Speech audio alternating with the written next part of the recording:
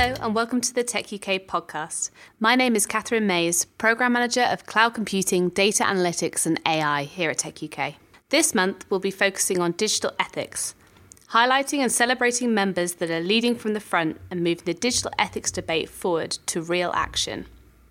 We have a great lineup of industry speakers, including Assistant General Counsel and Senior Cloud Solution Architect at Microsoft, Global Director of Privacy Policy at Intel, and Managing Director at Station 10.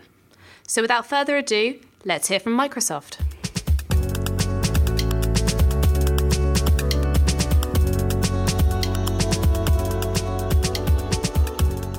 Hello, Mike and Phil. Thank you for joining us on Tech UK's podcast. Just to begin with, could you maybe tell us a bit about both of your roles at Microsoft and some of the main areas that you're focusing on? So I'm Phil Harvey. I'm a Senior Cloud Solution Architect for Data and Artificial Intelligence in the One Commercial Partner organisation in Microsoft UK. What that all means is that I work with our partners who are using our technology, data and AI in Azure, and I help them to make best use of that technology. Over the last 12 to 18 months, I've been focusing in on making Microsoft's ethical principles for AI a reality in the market through something called principled consideration, which is delivering these through to the developer audience. And I'm Mike Phillips. I'm an Assistant General Counsel at Microsoft, which is basically a fancy way of saying I'm a lawyer. I've been at the company about 20 years, working in various product supporting roles. And within the last 2.5 years, I've spent most of my time working in what we call the AI policy space. So I've worked on our initial foundational principles for trustworthy and responsible AI, and I've worked in our external policy aspect of that, so evangelizing those principles and meeting with policymakers on the issues. And then also I counsel our product teams in making those principles real in practice. Excellent, thank you. And maybe to begin with, to kick off the discussion, how is Microsoft using technology to address some of our biggest societal challenges? So I think the first thing I want to talk about is the AI for Good program. So this is where Microsoft Philanthropies is using, essentially putting our money where our mouth is to help support projects that are not necessarily directly commercial gain oriented. And this covers AI for humanitarian action, all the way through to AI for cultural heritage.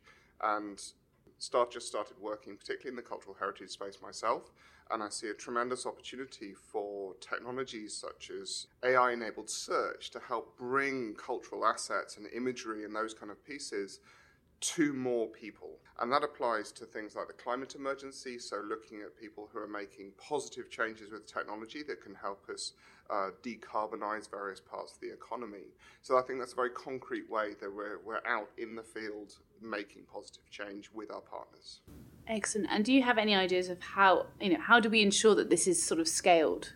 So working through partners is very important with that. So Microsoft, we build technology platforms. Yes, we have people who work with those platforms in the field, but my work and the work of One Commercial Partner is to make sure that scales out through as many different organizations as possible, both those working with public sector all the way through to those working in private sector, retail, all the way through to finance and things like that. And Phil's sort of touched on this a little bit already, but as we move into 2020, what is the biggest sort of challenge and maybe even the greatest opportunity for digital ethics from your perspective? Yeah, I think it's going to be really critical that we take all of this fantastic thinking, and by we I mean Microsoft and the industry more generally, and frankly society, the various voices who've engaged in this conversation, from civil society to academia to government. We've done really good thinking around the principles, the kinds of issues that it's going to be important to address in a trustworthy way. Questions of fairness and bias in AI, questions of transparency and intelligibility. But of course, making those real in practice, as I think Phil has suggested, is going to be the real test and challenge in 2020. And I think we need to be both aggressive in our work to make those concepts real. I think we also at the same time need to be patient and realistic. These are hard challenges and they don't lend themselves to traditional tool sets. They are socio-technical challenges. And so finding the ways to articulate and make them real, it will take a lot of dedicated effort and frankly may take some trial and error. We're going to have to experiment. We're going to have to test these in real world applications. And I think doing that with purpose in 2020 should be our focus for sure.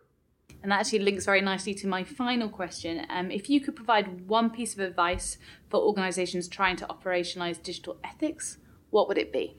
So I want to kick off with following on to something Mike said. When it's socio-technical, that doesn't mean technical is only supported by social. It doesn't mean that social is only supported by technical. It's about the collaboration and the interdisciplinary work between those two fields, learning to speak each other's language, learning to understand how these principles play out both in the way you build technology and the way that technology is applied in society. And so organizations need to really focus in on if they're heavily technical, where does their sociology come from? Where does the anthropology come from? Where does the philosophy come from? As well as if you're a very social organization, where are the technologists building this? How are you instructing them in those things? So looking at that boundary, looking for those bridges is incredibly important. Completely agree with Phil. And what I would add is that I think organizations should be open to really educating their workforces and doing so in a manner that encourages people to or empowers them to address these issues, to speak up on these issues when they come to the fore. People should feel empowered to raise fairness concerns, for example, regardless of their level. And the infrastructure that an organization builds should encourage that. It should help to educate on the challenges. It should get teams thinking holistically about these issues with the various disciplinary inputs that Phil described. But really throughout the life cycle of any technology that's built, people should feel empowered to think about these issues, raise concerns, much better to ask questions and have a robust dialogue than to check the box and assume these sorts of things can be fixed on the fly at a later time. Excellent. Some great advice for our listeners. Thank you very much. Unfortunately, that's all we have time for today. So I'd like to thank Mike and Phil for your time today. Thank you very much. Great to be here. Thank you. Thank you.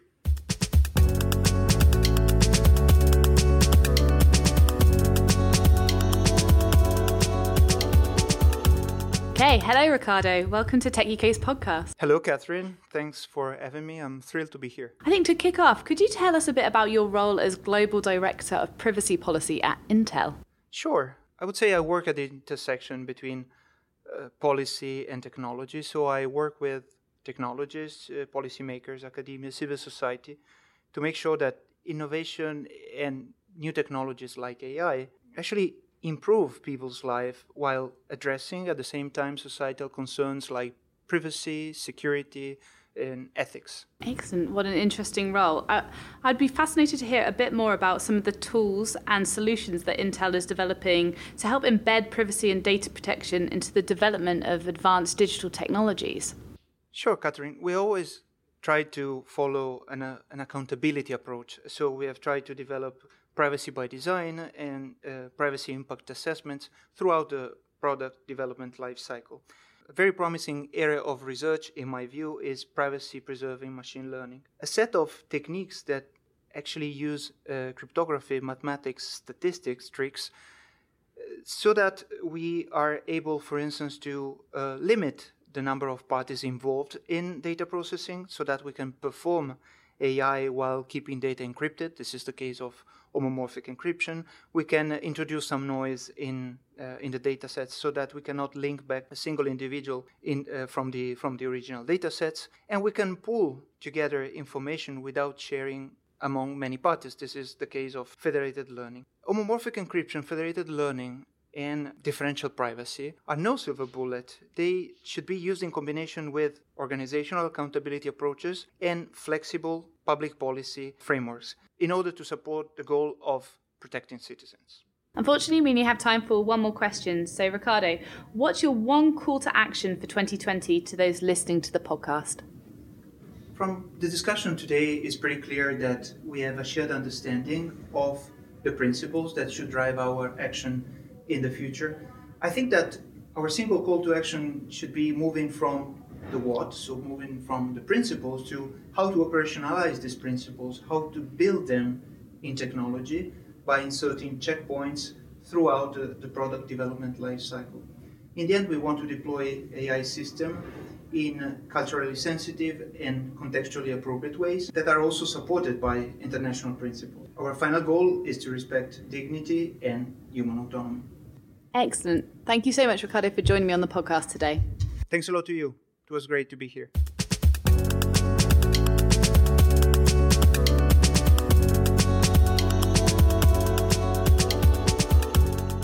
We're now joined by David Ellis, Managing Director at Station 10. Hello, David. Hi, Catherine. How are you? Yeah, well, thank you.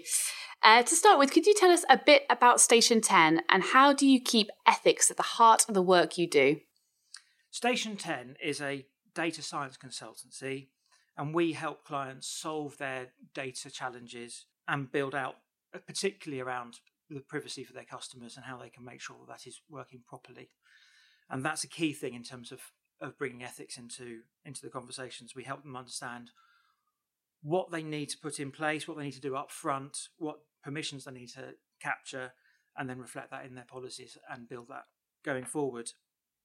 And also increasingly think about what they should be doing. That's the ethics part of it, not just what they have to be doing, which is the legal part of it.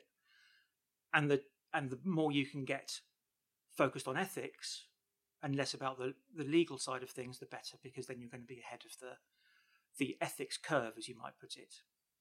Are you working on any projects where ethics is a big focus?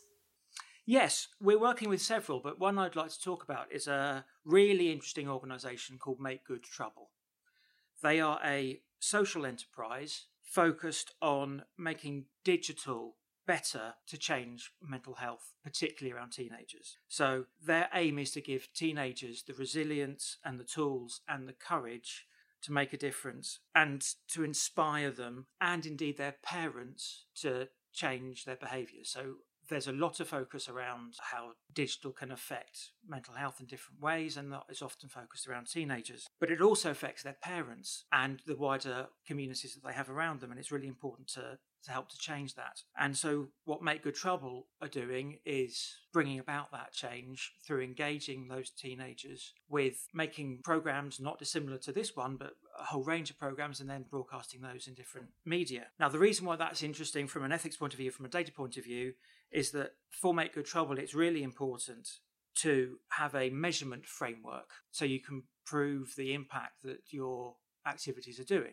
And obviously, a lot of these activities are taking place well away from the digital environment that they're actually delivering content through. And so that's where bringing these data sources together and analysing them and helping them to understand exactly what impact they are having for positive impact. And it's well worth emphasising that this is all about demonstrating the positive impact that social and other digital channels can have.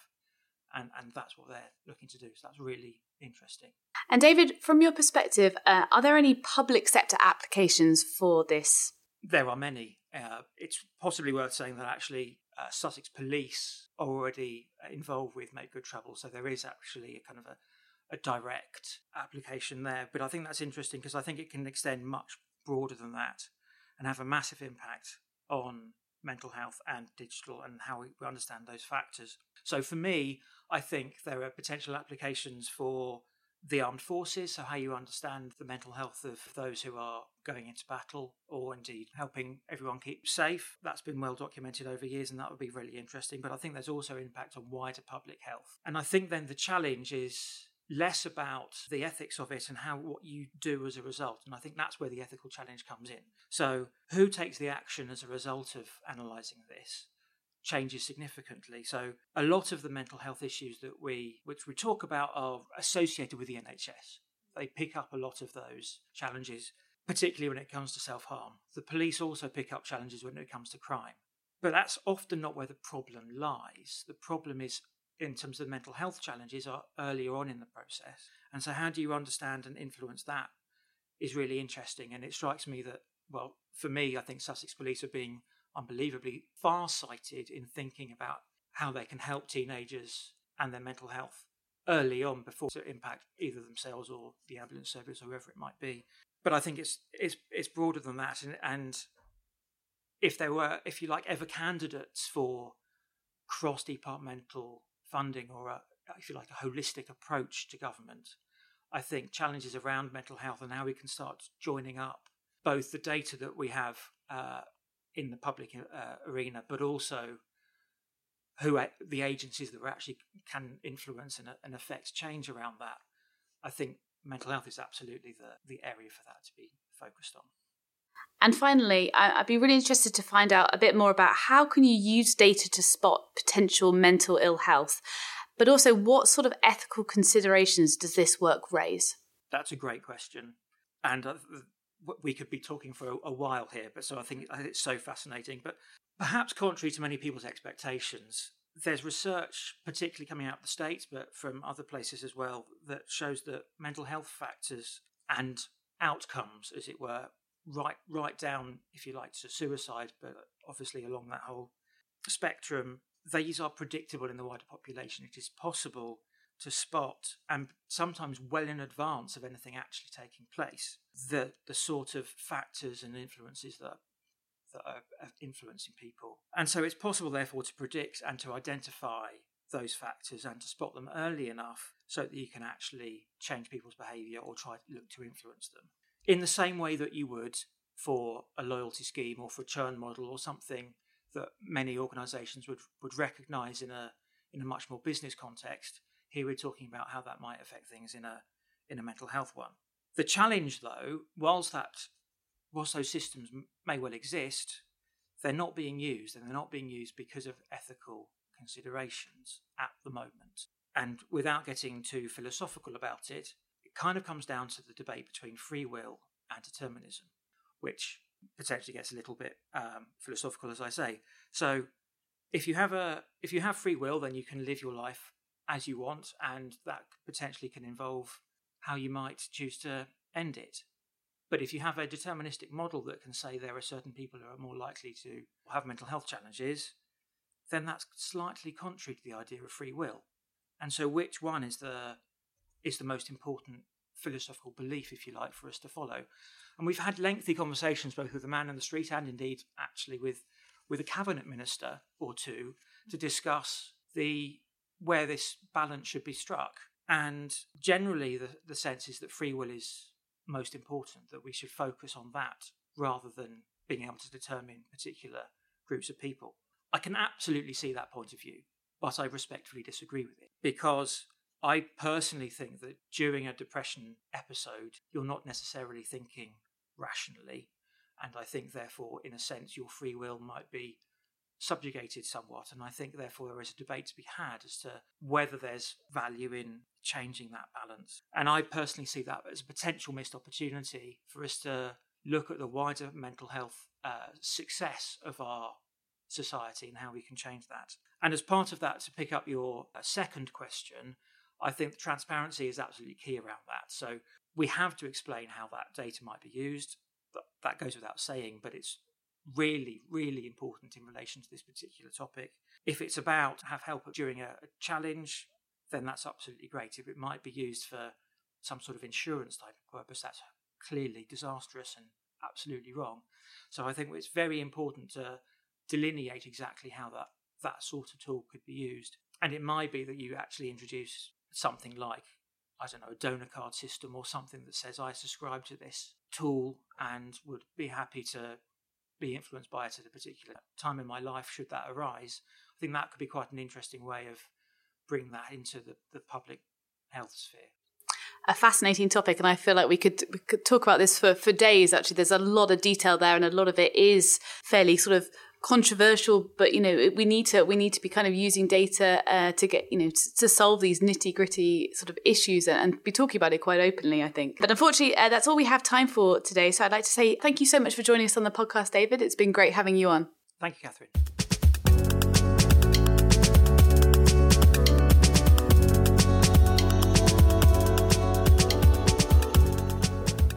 If you'd like to find out more about Tech UK's Digital Ethics Work Programme, please get in touch. All our podcasts are now available on YouTube, and keep your eyes peeled for our latest podcast from key industry players coming soon. Thanks for listening.